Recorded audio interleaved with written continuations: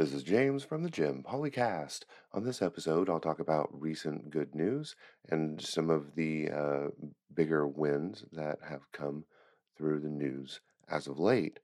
Um, just to get it kind of out of the way, you may hear don't necessarily sound as good as I normally do.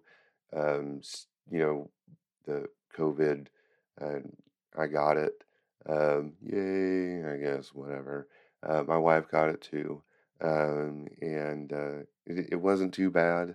It's important that you get out and get vaccinated if you haven't already.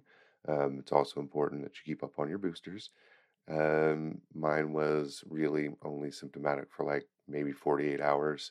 What you're hearing right now is actually ongoing like sinus and allergy issues. Um, my son ended up getting the flu, which I thought was weird. So, my wife and I are, COVID positive. My son ends up getting the flu, and my daughter doesn't get anything at all. So it was really interesting. And even with the flu, he was COVID negative. It just you can't make this up. You just end up rolling with the punches. And we're all vaccinated, so it was pretty short for all of us. And everybody's pretty much back to normal. Kids are back to school, back to work. So his wife. So here we are, back to the usual routine. I'm trying to get back on doing the podcast. Last night I was still not even really up to doing a recording as far as my voice goes and everything. So tonight I was able to, especially in light of news that broke today. So without further ado, get into the topic of the podcast, which is the good news and some of the big wins that have happened. So today, Brittany Griner is on her way home. They negotiated her to be sent back in exchange for Victor Boot. It was not always going to be a win. It wasn't a good situation for the United States to be in. And, if you want to know my viewpoint on Brittany being freed or not, you can listen to the episode that I did on Brittany Griner. It's pretty simple. Obviously, she needed to be freed, and very happy that she's on her way home. There's a lot of downsides to the Russians trying these diplomatic games, I guess, for lack of a better term, with American citizens. And, hopefully at some point we can get all the Americans wrongfully imprisoned in Russia back home. It's going to be a long, long negotiation, but it will ultimately happen. I'm pretty optimistic of that, or at least I hope so, at bare minimum. Um, and it's it's been kind of a wave of good news. The House passed the bill that will protect interracial and same-sex marriage. This was a big deal. I talked about it before with the Democrats needing to codify same-sex marriage in light of the Dobbs decision, or the overturning of Roe. I think it's very important that they get this codified, and it's just awaiting Joe Biden's signature. So a big deal between those two. More to be kind of, happy about. Gas prices are low. I did an episode on inflation where I talked about gas prices, and I wasn't sure that we were going to see a two in front of gas prices for a while. And I was right, kind of. Um, it's only been relatively recent that we've seen lower gas prices, but they have ultimately shown up. There are twos in front of gas prices again. So that's a big deal. Lots to be thankful. Hopefully, inflation will start to go down as the gas prices go down as well. It's going to take consistent lowering of gas prices before you see anything really ease up as far as inflation goes. That's if it even does. Um, there's a point in time where, there's a lot of items that used to cost a lot less, and they got raised slowly over time. And it almost makes you wonder if a lot of these inflated prices, are here to stay. And kind of, as opposed to the gradual increase of the price, there was a sharp increase of the price in a lot of goods, and I don't know, maybe it doesn't go down. Um, I hope it does, and I think ultimately that it will, because if uh, if prices are too high and they go well beyond cost, ultimately there will be competition, and so prices will drop down in a lot of industries because of that. So I think, optimistically, over the next 6 months, you can see maybe some. Ease in inflation. I don't think it's going to drop off per se, but I think it's definitely going to be a little bit better. Um, Pessimistically, nothing changes, and we continue a few quarters before we see any change in inflation. Uh, but hopeful throughout that time, regardless of what happens with inflation overall, the gas prices kind of stay where they are. I think that would be perfect. At minimum, at least something good has happened. I don't know about being perfect, but at least it's some type of compromise. I don't want gas prices to go back up, and then inflation to continue to stay where it is or get worse. Um, Jobs are being added. That was another good thing.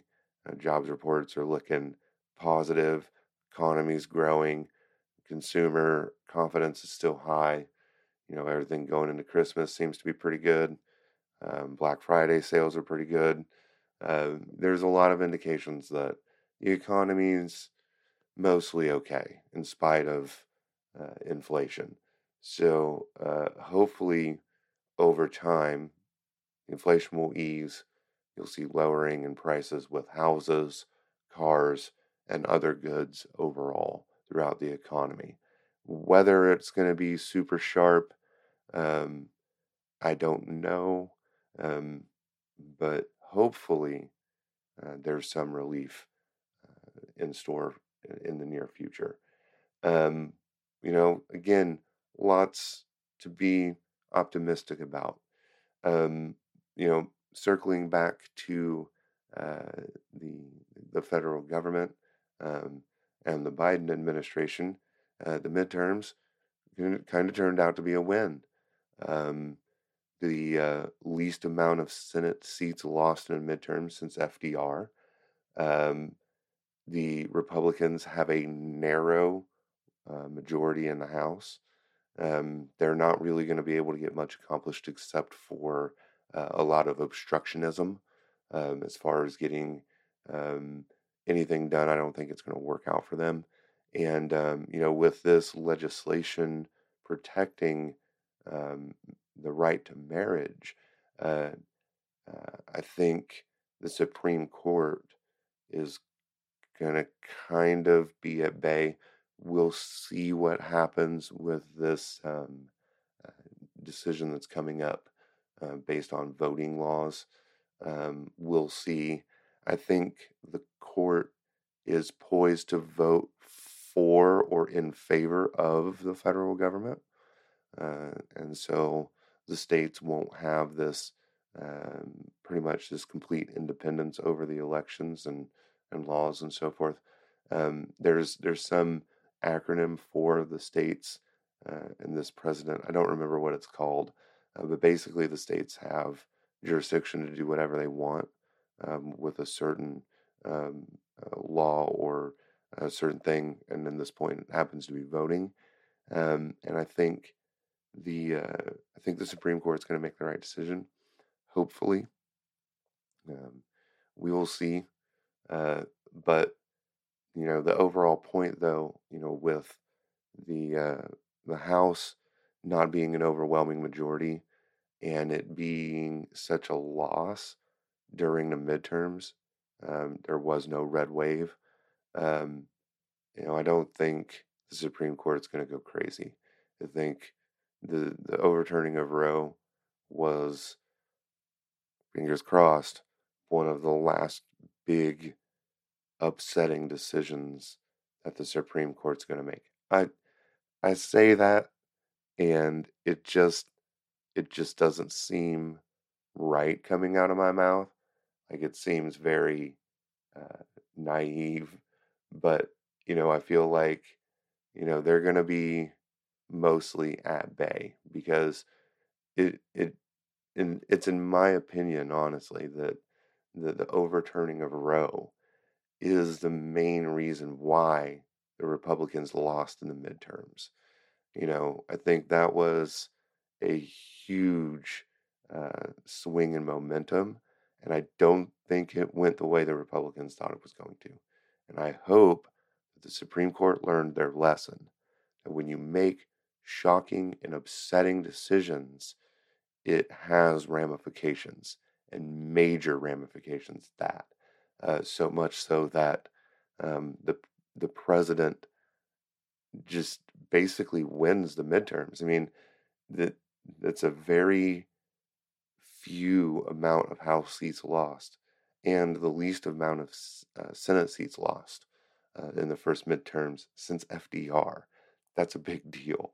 Uh, and then there's other wins the Democrats got as well because there were a lot of governor races that the Democrats won. So um, you know lots of things to be enthusiastic about. Now, once the lame duck uh, Senate and House is done, um, everybody will come in, get sworn in. There's probably going to be a lot of obstruction and halting of pretty much any progress. Um, so just keep that in mind. A lot of gridlock coming, but I think all the Democrat strategists were aware of it, and many of them will take the wins of the midterms, especially gaining an additional seat in the Senate so it no longer requires VP Harris to break a tie and really only requires ringing in one of the two Mavericks to get things passed should VP Harris's vote need to be used. So, um, kind of a win. I think you can go into the next 2 years pretty confident. Um, Joe Biden's pretty much going to run. We know Trump's already running. Who knows who else is going to be running for the Republican side? We'll see on that. Um, but I think there's a lot of momentum that the Democrats can use going into 2024.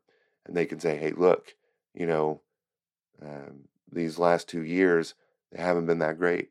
Been a lot of gridlock, a lot of obstructionism. That's because of the do nothing Republicans that don't care about the American people and all they want to do is obstruct. They don't want any type of bipartisanship, and their extreme MAGA agenda is going to grind the government to a halt. And whether you completely agree that the government should be around or not, a lot of people really don't want it to grind to a halt. So there's a lot that the Democrats can use going into 2024. So, um, you know, lots to be happy about. Um, that's all I have for this episode of the Jim Polycast. Thank you for listening. Be sure to like the Jim Polycast on Facebook, Instagram, and Twitter. Have a good night.